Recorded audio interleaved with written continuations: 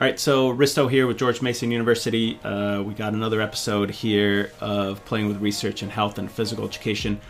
Today we're talking to Jamie McMullen, who is an associate professor at University of Northern Colorado, and she's in the sport pedagogy physical education program there as an associate professor. And we're just here to talk about the doctoral process in physical education. We talked to Justin Hagel a couple episodes before about the adapted PE programs, and so we wanted to kind of get a little introduction. So can you just briefly describe, what a student does when they go into UNC? Like, what are the types of classes that they take? Everybody does a dissertation, I'm assuming, all that good stuff. Yeah, well, thanks. First of all, thanks for having me. I'm excited to contribute to the podcast. I feel like just briefly would be to summarize all of the duties of a PhD student, just briefly would do them a disservice, and my students would probably get really mad at me to say that I could describe what they do briefly. But essentially what our program looks like is, students take either 3 or 4 years. A lot more of our students are taking 4 years than 3, to be fair, but we do have some students that are definitely on the 3-year timeline, and it is possible to get done in 3 years. And they take a variety of coursework. They develop, when we first get here quite early, what we call a program of study, and they'll decide essentially on areas of interest that they want to take classes in. They have to take certain classes, so we have a core group of classes here at UNC, which a lot of universities, I think, have, and then we also have some elective tracks. They also have to take classes in research methodology, and that involves both quantitative and qualitative methodology. The students that come work with me are generally more interested in qualitative methods, so usually probably take more qualitative methodology courses than a whole lot of statistics classes, for example. But yeah, so the first kind of 2.5 years, students are generally working on coursework, and then they shift more to their formal dissertation process. Typically, once they wrap up their coursework, kind of jumping back a little bit, students complete their comprehensive exams. And comprehensive exams are basically the student's opportunity to demonstrate the knowledge that they've acquired through the coursework that they've taken, and all of the other experiences that they've had with research and or service throughout their PhD program. So if you're on a 3-year timeline, you'd likely do your comprehensive exams in the spring of your 2nd year, and then you follow on in the fall of your 3rd year with your dissertation proposal, and then collect your data, and then if all goes well, defend your dissertation in the spring of your 3rd year. Students on a 4-year plan likely slow that down a little bit and might do their comps, for example, in the fall of their 3rd year, start to work on proposal in the spring of their 3rd year, and then use that 4th year for dedicated to dissertation. So part of it depends on, I think, what students are interested in and kind of the timeline that they're on. But within that, a lot of our students, especially if they're on assistantship, which all of our students are right now, will have either research and or teaching experiences that they have to do as well. So most of our assistantships are teaching assistantships, so that they will teach some of our lower level undergraduate classes, but then also be teaching assistants on some of our methods classes and upper level coursework as well with our undergrad. So what types of classes would a doctoral student expect to teach if they're teaching by themselves? What are those lower level classes for you? Yeah, so for example, right now, one of our PhD students is teaching a few sections of stress management, which is it's a sport and exercise science course, but it's general education kind of course. It's not necessarily for our majors. But they will also teach things like dance activities, which is a required class that our majors have to take. Track and field, they might teach. This semester, we have one of our TAs actually teaching some online strength and conditioning courses. And you also talked briefly earlier about a teaching internship course. so a teaching internship course where they have to organize observations for students out in the field. And so we have one of our PhD students, Colin Brooks, he's teaching that this semester. So he has to be the one that gets in touch with all of the teachers in schools to set up these observation hours with these students who are co-enrolled in an intro to PE class. So they're usually about sophomores at that stage. So it ranges from general activity courses that aren't necessarily for our majors all the way up to required classes for our majors that they would teach by themselves. And they are technically, on our methods classes, they are listed as the instructor of record on the lab section. So most of our upper level methods classes have a 3-credit lecture component and then a 1-credit lab component or field component. And while we do a lot of our work collaboratively with our PhD students, so it's almost more of like a co-teaching arrangement for their CVs, which is the really important part, they are listed as the instructor of record for those lab sections, which is great for them because it shows that additional teaching experience. Yeah, so they're getting line on the CV in addition to that experience. So yeah. You got some TA stuff and the research. What types of research opportunities are available? Because in your doctoral program, a lot of times you're thinking, what is my dissertation? What is my research going to be? Whereas sometimes you don't realize that you're going to be on other research projects leading up to it. So how many different projects are they on? Are students often on one project that takes a couple years or individual ones? How does that play out there? So right now we have associated with our program, we have the Active Schools Institute. It's our research institute. And so there are funding opportunities available through the Active Schools Institute for our program, for example. And a lot of that is attached to large grants that we've received in the last few years. So for example, one of our PhD students is actually fully funded by a grant that we received through the Colorado Health Foundation. And so right now, a lot of the work that she doesn't do any teaching assistantship.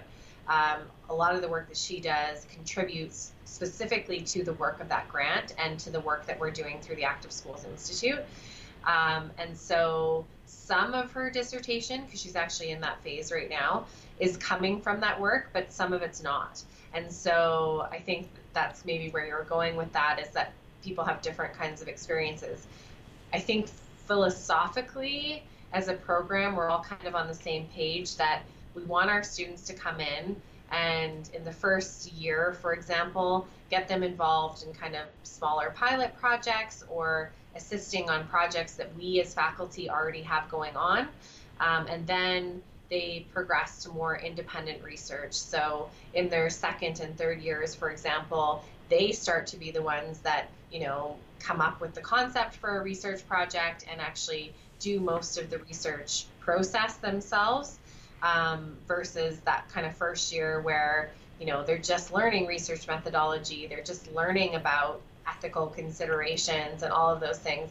So we try to get them involved in things that are ongoing and do kind of small pieces, sometimes attached to stuff that they're doing in their coursework, because a lot of their courses require them to do, mini research projects and things like that, and then kind of scale that up from there.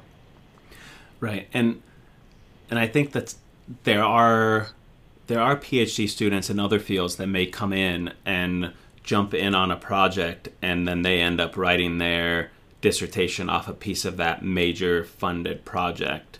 And that sometimes happens. And sometimes it happens, like you said, bringing them in on smaller projects, giving them a research assistant position, or then something that leads to publication if they're really into it and doing that work, then graduating into their own research. So there's a lot of different ways definitely to go about that. So let's say if I'm a doctoral, or if I want to go into a PhD and I want to get funded, what's my step? If I know that I can't afford a ton of money to go to a PhD, how would you recommend somebody, without knocking on your door and saying, hey, do you have a funded position? Because that turns people off.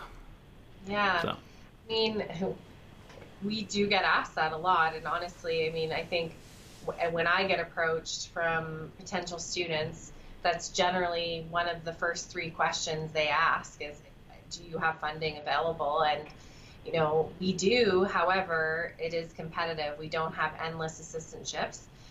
So, for example, my department, I'm part of the School of Sport and Exercise Science, and we are a program within that school. So our program is physical education and physical activity leadership. And our program will get allocated a certain amount of assistantships from our entire school.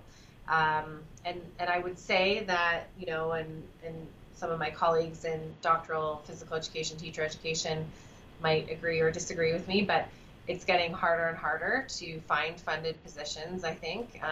You know, there's less and less assistantships available because of, you know, the financial climate within universities.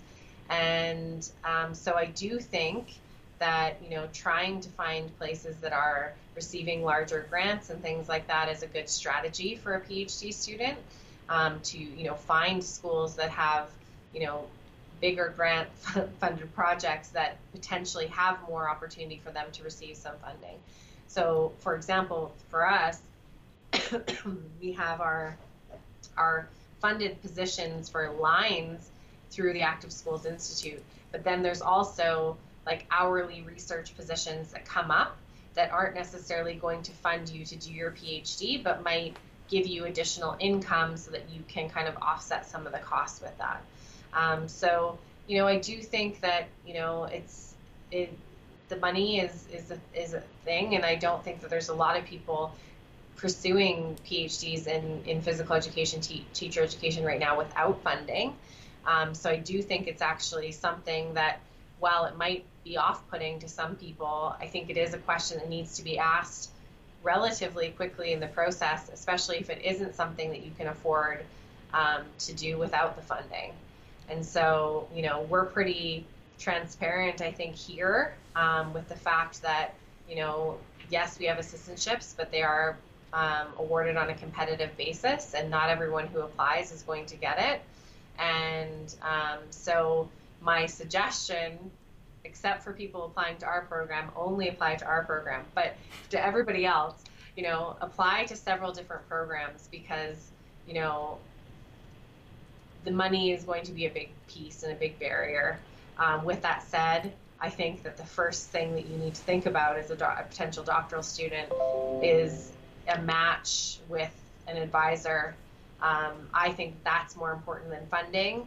But then again, when I was a candidate, got to choose my advisor and get funding. So, you know, I got the advisor I wanted and the funding that I needed. So that's not always going to happen. So I think, you know, those are a couple questions to ask. And I think that, you know, the article by Ann Boyce that just talked about doctoral PEAT programs, it does show that trend of declining funding, and it shows that it, you know, was high, and slowly it's been less and less percentage of doctoral students who are getting some sort of active funding, which is a serious thing. And I think the advice is right, is to get that in a conversation early to understand what you're looking at, but also don't go where the money is, go where the researcher is that you want to work with and the program that you want to work with, and then, you know, figure out if that's a fit, then ask about how the funding works. Let me ask you a couple questions about your core coursework. So you have qualitative classes. What types of advanced qualitative classes do you have your specific graduate students who work with you take? Yeah, so I mean, it really is up to kind of their interests. And I think for me, the whole point of a PhD program is to prepare students to get a job when they finish, right? We want our PhD students to graduate and be able to get the job that they want. And are they always going to get the first, like their top major choice? No. But we want them to be marketable enough to be able to get that, whether maybe it's not their first choice right away, but eventually. So for me, for example, I look at the kind of work that my students want to do, and then we try to fill the gaps with the classes that they take. So what are the things that they excel at, that they've already maybe taken coursework in? I'm going to, I specifically, I think my PhD students would agree with this, that this challenge them to take things that are going to expand their skill set. So not just take 6 of similar classes or classes that are similar to things that you did in your master's degree, because to me, you become more marketable the wider your skill set is. So I think from the standpoint of specific classes, that's going to vary by student. And right now I've got a student taking like a case studies course, and I have another student taking an advanced narrative methodology course. And so I think different universities have different offerings with respect to that. We're really, last year I think we've got quite a few really great people that offer some of our qualitative research methods courses, and those are offered outside of our school. They're offered in like a qualitative research methodology department. So we're lucky from that standpoint. They actually have quite a few different options that they can take. But that is something I think to also, ask. And I don't know that people looking at doctoral programs are often thinking about the coursework that they're going to take outside of the department. But I think it's important. I know for me in my own experience, I was so excited because I went to Arizona State, had one of the, top education departments at the time. And so I got to take classes from, Berliner and Mary Lee Smith and these people that I'd read about in educational theory. And so that was, huge in my kind of decision to pursue the path that I did, because I knew I could take those classes there. But, I think that that's not always something that's top of mind to people. Berliner came in and gave this awesome scholar lecture at Teachers College when I was in grad school, and I can only imagine having him as a teacher for a semester. At Teachers, last year before he retired, so that was great. Yeah, that's awesome. Yeah, so at Teachers College, it was interesting for me because Laura Azarito was there. She had just came in the same year as me, so she offered. So I had my qualitative research methods class that was in the curriculum and teaching, but then she offered these 2 classes. One was a qualitative research methods in physical culture, and then visual methodologies in physical education and physical culture, which were super cool to just have the qualitative piece inside PE, because it is beneficial to have it in the College of Education or curriculum and teaching, but then to have somebody teach you the methods in those practical examples was really cool for me. And I think that's even something, it's maybe an advanced question, but it is important. It is important to be able to get some of those, research methodology and classes and stuff in your own discipline, because, it's a lot oftentimes easier to make those connections between, what you're doing and what you're being taught. So I think that is important. One thing to talk about with our coursework as well is we've done something. We just did a revision of our PhD program 2.5 years ago. And as I was actually coming into this position, we were finishing up the revisions, and I guess throughout that year. And we decided on 2 kind of distinct tracks to try to make our program a little bit more marketable and attractive to different types of people entering PhD programs. And so we have our physical education, teacher education track, which is like our traditional PEAT track. But then we also have a physical activity leadership track, which is more aligned with public health outcomes, I would say. So school-based still, but kind of more along the public health side. And, we did this very purposefully, sort of looking at kind of the trends within physical education, teacher education, and looking at from the standpoint of, comprehensive school physical activity programming. And we have several faculty here who that's our research interest.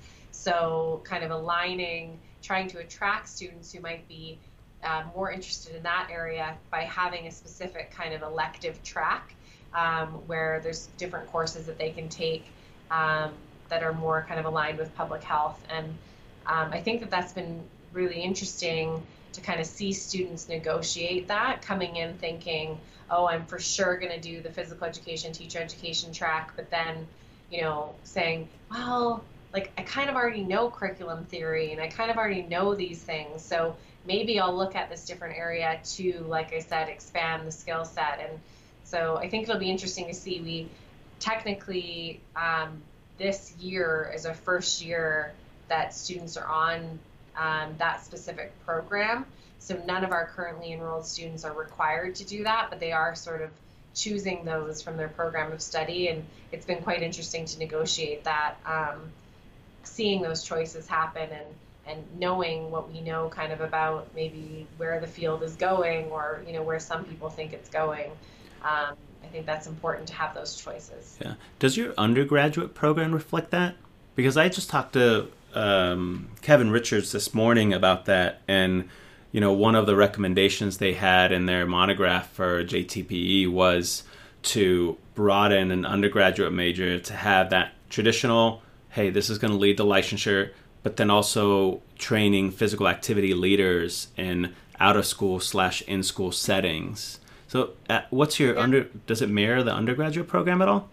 So we're toying with, from the undergraduate perspective, adding in some kind of minors or concentrations. We're not there at this point. We do actually, UNC has a Master's of Arts in Teaching in Physical Education and Physical Activity Leadership. And so essentially that master's program is the training of physical activity leaders in a very high level scale. So UNC made a determination quite early on that, and I think this is something, we have so much to teach in undergraduate programs. Our curriculums, and I know there was a Twitter chat happening over the last several days around, different requirements for programs. We have so much to pack into programs that we felt at UNC, and this preceded me getting here, but I agree with the philosophy, that if we were going to also train people to be leaders of physical activity, that probably needed to be something outside of the traditional PEAT program. So we developed this 2-year online master's program. It doesn't lead to licensure, so it's geared towards people who are already school professionals. We have classroom teachers, physical education teachers, lots of different, actually from different backgrounds, enrolled in our program. This is the 3rd full year that it's going through, so we'll have our 3rd cohort graduating in spring. And it's 2 years online. They come to campus for 2 weeks in the summer. And so our undergraduate students are very well aware of comprehensive school physical activity programming, and we kind of, weave it throughout our program, but then they also know that if it's something that they're interested in, they want kind of that advanced degree, that they can get the master's degree after they finish. Right. And are these students in the master's program, are they from Colorado mostly, or are they all across the nation? Yeah, I mean, definitely we started off with more of a Colorado focus, I would say. But we have actually had a couple international students now in our cohorts. One student actually who was teaching at an international school in Myanmar just graduated last spring. And we now have, I think, this current cohort that started in the fall are from, I want to say, like 8 different states or something. So, I mean, I think it's something that there's not a lot of online physical education related master's degrees. And I think this idea of physical activity leadership, and that it's for everyone in the school, not just PE teachers, because we know it needs to be, broader than that. We're getting a lot of interest in the program and have had, full cohorts every year. Right. So. And I think the word that you missed there is online quality physical education programs, because so we're launching ours this summer. So we're taking it's the Advanced Studies in Teaching and Learning and Physical Education. It's a fully online, asynchronous program, and students can, take those advanced study classes after they have a teaching job already, do it asynchronously online, use their classrooms as a research site, and actually implement the theory, the research, the curriculum stuff, the supervision and mentorship, and all of that into their master's program, and learn about, general education theory at the same time. And I think that, and I tried to look this up, and if you Google search, master's programs in physical education, every quality program is buried in the search, and you come up with all of these, National University, Argosy University, all these pay-for-play kind of places that none of those faculty are publishing in our field. Right? And then the people who run programs, like you have a ton of scholars at UNC that publish in that specific area, that, you have Russ Carson, they're publishing on CSPAP, and then that's a driver for that master's program. Right. But I don't know if people can find it in the right way. Does that make sense? Yeah, no, it's hard, I think, to find we know, I would say, within the field, the people who are active within the field kind of can know to point people in the right direction. But I feel like from someone coming from outside trying to figure it all out, I'd say it's really challenging. Even to find the doctoral programs. I mean, for us, as we've been having this Twitter chat for a couple weeks now about who has what programs and what programs are currently accepting, and there should be some kind of easier way to find out that information for somebody who is just interested in coming kind of from outside. Bringing the conversation back to our doctoral program, though, one of the great experiences that our doctoral students can have is they can actually do what we call a 755. It's a course that they can take, and they're essentially, they're not a TA, they're a co-teacher, but they can teach upper level classes with us. So we often, my PhD students do 755s with me with my online master's classes. So they'll teach, the classes are offered in 8-week blocks. So the professionals in the schools are only taking one class at a time in our master's program. And so when my students come on to a course, they'll take 2 weeks of the 8 weeks, and they'll help plan the content and grade the assignments and communicate with our students through our online platform. And I feel like that's a really great experience that they get, not only to deliver online education, which I think is something that is a really hard thing to teach and learn, but also teach within a master's program, which is another thing that they can add onto their CV, which is a great thing for them when they get out. Right. I'm just on a search committee now, and that was one of the things that you ask, hey, do you have experience teaching online? Mm-hmm. And if you can't answer that positively, I don't know if it's a huge knock, but it's a smaller knock on your vita. So I think that's great. Are your students getting jobs? I guess that's the big question. Yeah. Are they getting placed? Come to UNC, you'll get a job. I'm assuming we're talking about doctoral students again. Yes. Yeah. Yes. Yeah. No, we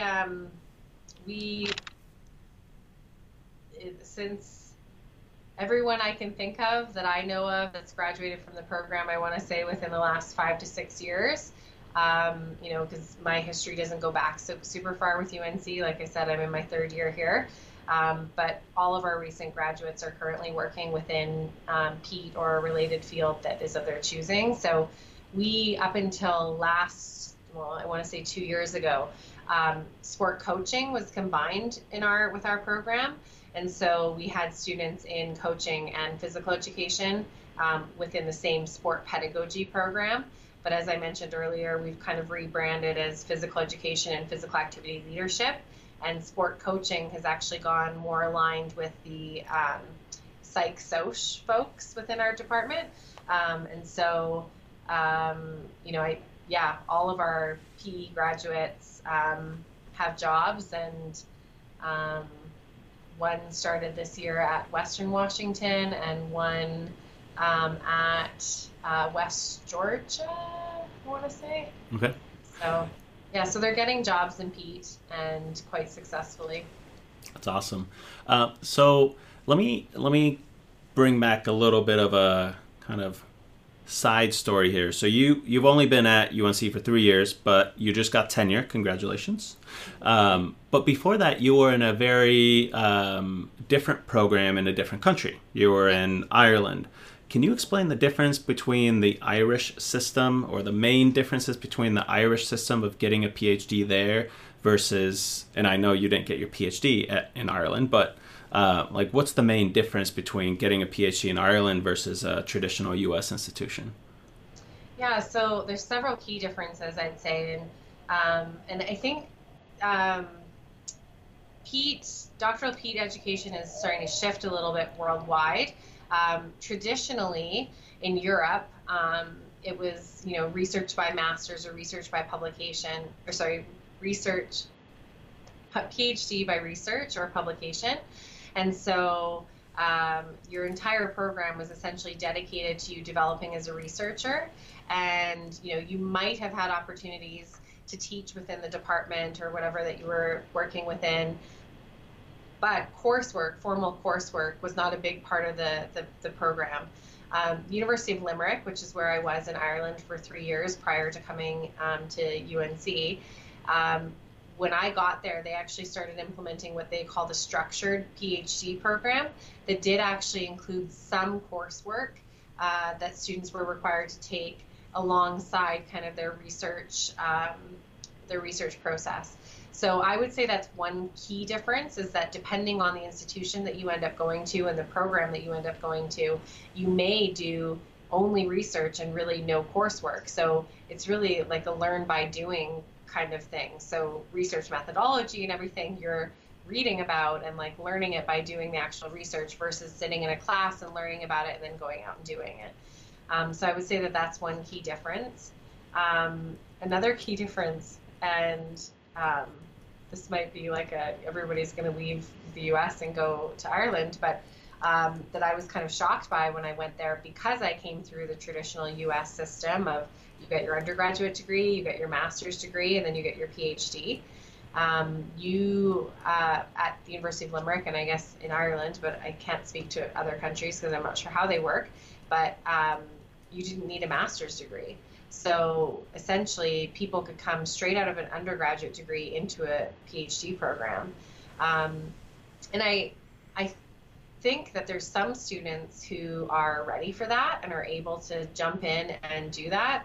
I know for me, for example, I drew a lot from my experiences from my master's degree as I was going into my PhD. So I don't know that system would have worked very well for me, but we have a gal who I was on her committee while I was there, and she just graduated and got a really great job in Australia, and she did amazing, and she came from an undergraduate degree, had a few years of PE teaching experience, and then straight into her PhD.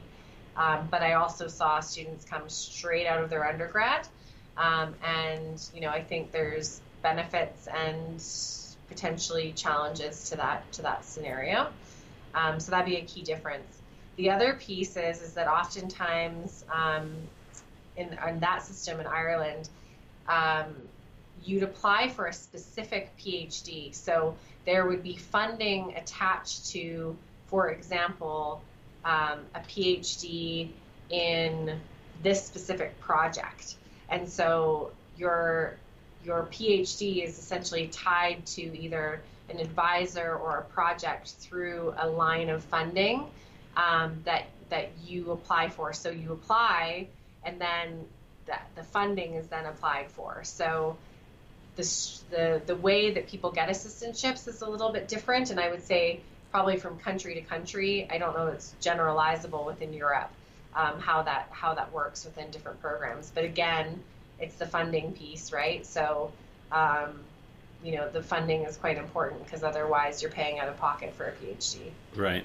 And it seems a little bit more rigid in a way if when you're going in there, you're saying, hey, this is the project that you're attached to, this is what you're going to school for, and getting your PhD as a result of it. Yes, you're getting paid, whereas maybe you could, come to UNC and your assistantship is based on teaching strength and conditioning and stress management and being a part of this smaller maybe research study and doing a bunch of little things over those 3 years.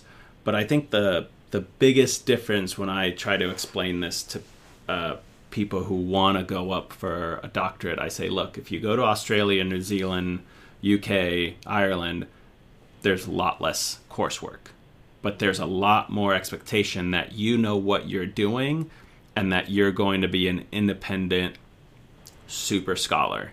And so when I tell you that you need to understand what a case study research is, it's not you take a case study class over 16 weeks where a professor walks you through it.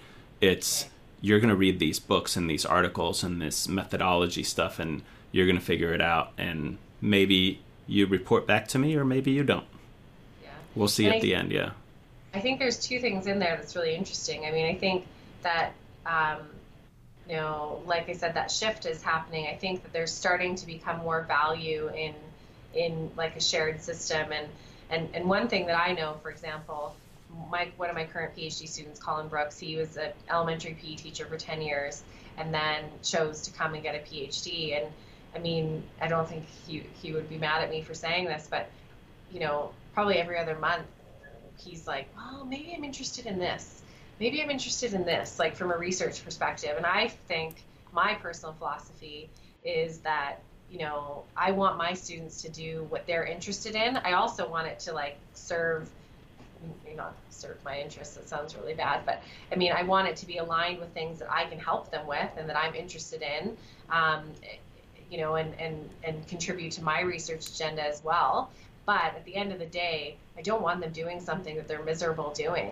So if they develop an interest in a certain area, I'm going to help to try to foster that for them. And I think, like you said, if you're tied to a particular project or a particular research question or something like that, that can become quite problematic, because what if you get into it and you don't like it? And I think that that's the thing.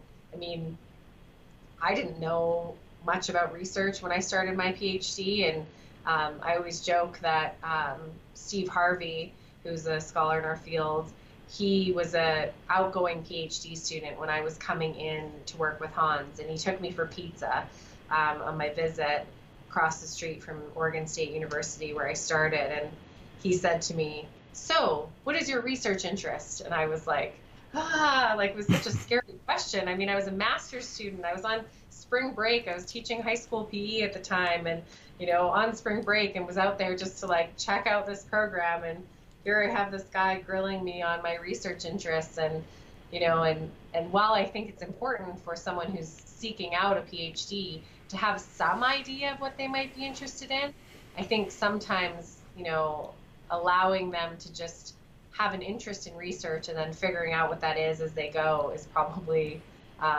it's definitely more of my style. Yeah. No offense to Steve. He knows he freaked me out. Yeah. So I remember Steve Silverman and when I sat down on my interview with him, he drew these 3 circles and filled in his research interests. Like, this is student attitude, and this is teaching and physical education. And he's like, look, if you fit into one of these 3 bubbles, I can help you get your doctorate degree. I can guide you through it. If you're anywhere outside of here, this may not be the place for you, because I just can't give you the support. Like, we probably like each other and you seem like a good person, but when it comes down to giving you advice on research and that topic, if you don't fit in these bubbles, it's going to be very hard and it's not going to be beneficial. And I think that, I had done a master's thesis and defended and did that and thought that I knew what research was. And then, when I got into grad school, I was like, oh, that was a crappy study that I did in my master's degree. This is research. We all have them. We all have those studies. Yeah. So, awesome. So, are there other things that you want to share about your program, or any deadlines? If people are still interested, are they able to contact you? Yeah, so we have a priority deadline every year, usually around the 1st of February, but that doesn't mean that we're not still accepting applications, and we haven't allocated our funding yet for this year. So we still have assistantships up for grabs, and we also, like I said, have some funding potential through the Active Schools Institute for some students who might be interested in the work that we do there. We have a website, uncactiveschools.com, that folks can go to find out more about the work of the Institute. And they can also just search on unco.edu for the Physical Education and Physical Activity Leadership PhD program that will provide a little bit more information on that. I recently actually tweeted out a flyer for our program as well, so if folks follow me on Twitter, they can maybe search for it there as well. But yeah, we're actively searching for new students, and I think one of the things you said, and Steve Silverman knows what he's talking about. Obviously, he's been in this game a long time, right? And I think the one thing that we do really well here is if we don't think that you're going to fit, like, we will let you know that, So we have had students reach out to us and say, hey, I want to do a PhD with you. And it's like, well, like, do you really, or do you want to come to Colorado because it's the best place in the United States? And I can see no, I can't actually see the Rocky Mountains out the window. I'm kidding. But I think that, we're going to be quite pragmatic with people, because at the end of the day, I want more people in doctoral PED education. I want more people to be getting PhDs in our field. So if I know there's someone out there who is going to be better for this person to work with, I'm going to at least try to connect them, because I don't want someone coming here and not being fulfilled in what that they want to do, and vice versa, So I think that, yes, contact us. Myself and we have two other faculty. You mentioned Russ Carson earlier. He actually has stepped out into the public sector, so he's no longer here accepting PhD students. But we have two other faculty within our physical education and physical activity leadership program, Brian Dowenhauer and Jennifer Krause, who are both really high quality mentors as well, who are accepting students at the moment. So yeah, I think something that is worth people reaching out and exploring options. And my one piece of advice, I guess, if I could last piece of advice to people looking into programs, is to really do the research. Don't just contact someone and say, hey, copy and paste a letter saying, I want to do a PhD with you. Because my question back to you is always going to be, well, what are your interests and how do you think that they match with mine? And if you can't answer that, I'm going to know that you really didn't do a lot of research into what I do. Or if you say something like, oh, my interest is in, self-determination theory and this, and I've never done any work in that area. And so I'm going to, question whether or not you're really invested in this process. So I would say to people, do your research, talk to as many people as you can, try to meet them at conferences and stuff like that if you can as well. The face-to-face piece is important. And we always encourage that here, actually, is to come for an on-campus visit prior to us even accepting you into the program, because we want people to walk into this with eyes wide open of what they're getting into. And do you have Colin Brooksy go out and take them out to pizza and ask them about their research interest, just to scare him off a little bit? He's too nice. I'd have to find. We have actually a really, really nice PhD. Not that Steve Harvey is going to come back to me with that one, but no, we need to plant someone to do that pizza asking questions. So. Yeah. And I saw on your website that you have some of your publications up there as well. So if people want to go up, they can see some of your publications and your background, kind of understand what kind of research they do, that you do as well, if they want to contact you. And can you just say your Twitter handle again, for the first time? At Dr. just DRJMCM. So the first three initials of my last name and my first initial. Awesome. At JMCM. Appreciate it. Thank you very much for your time. Hopefully this helps some people out when they're thinking about what a doctoral program in PEAT is. Appreciate it. Thank you.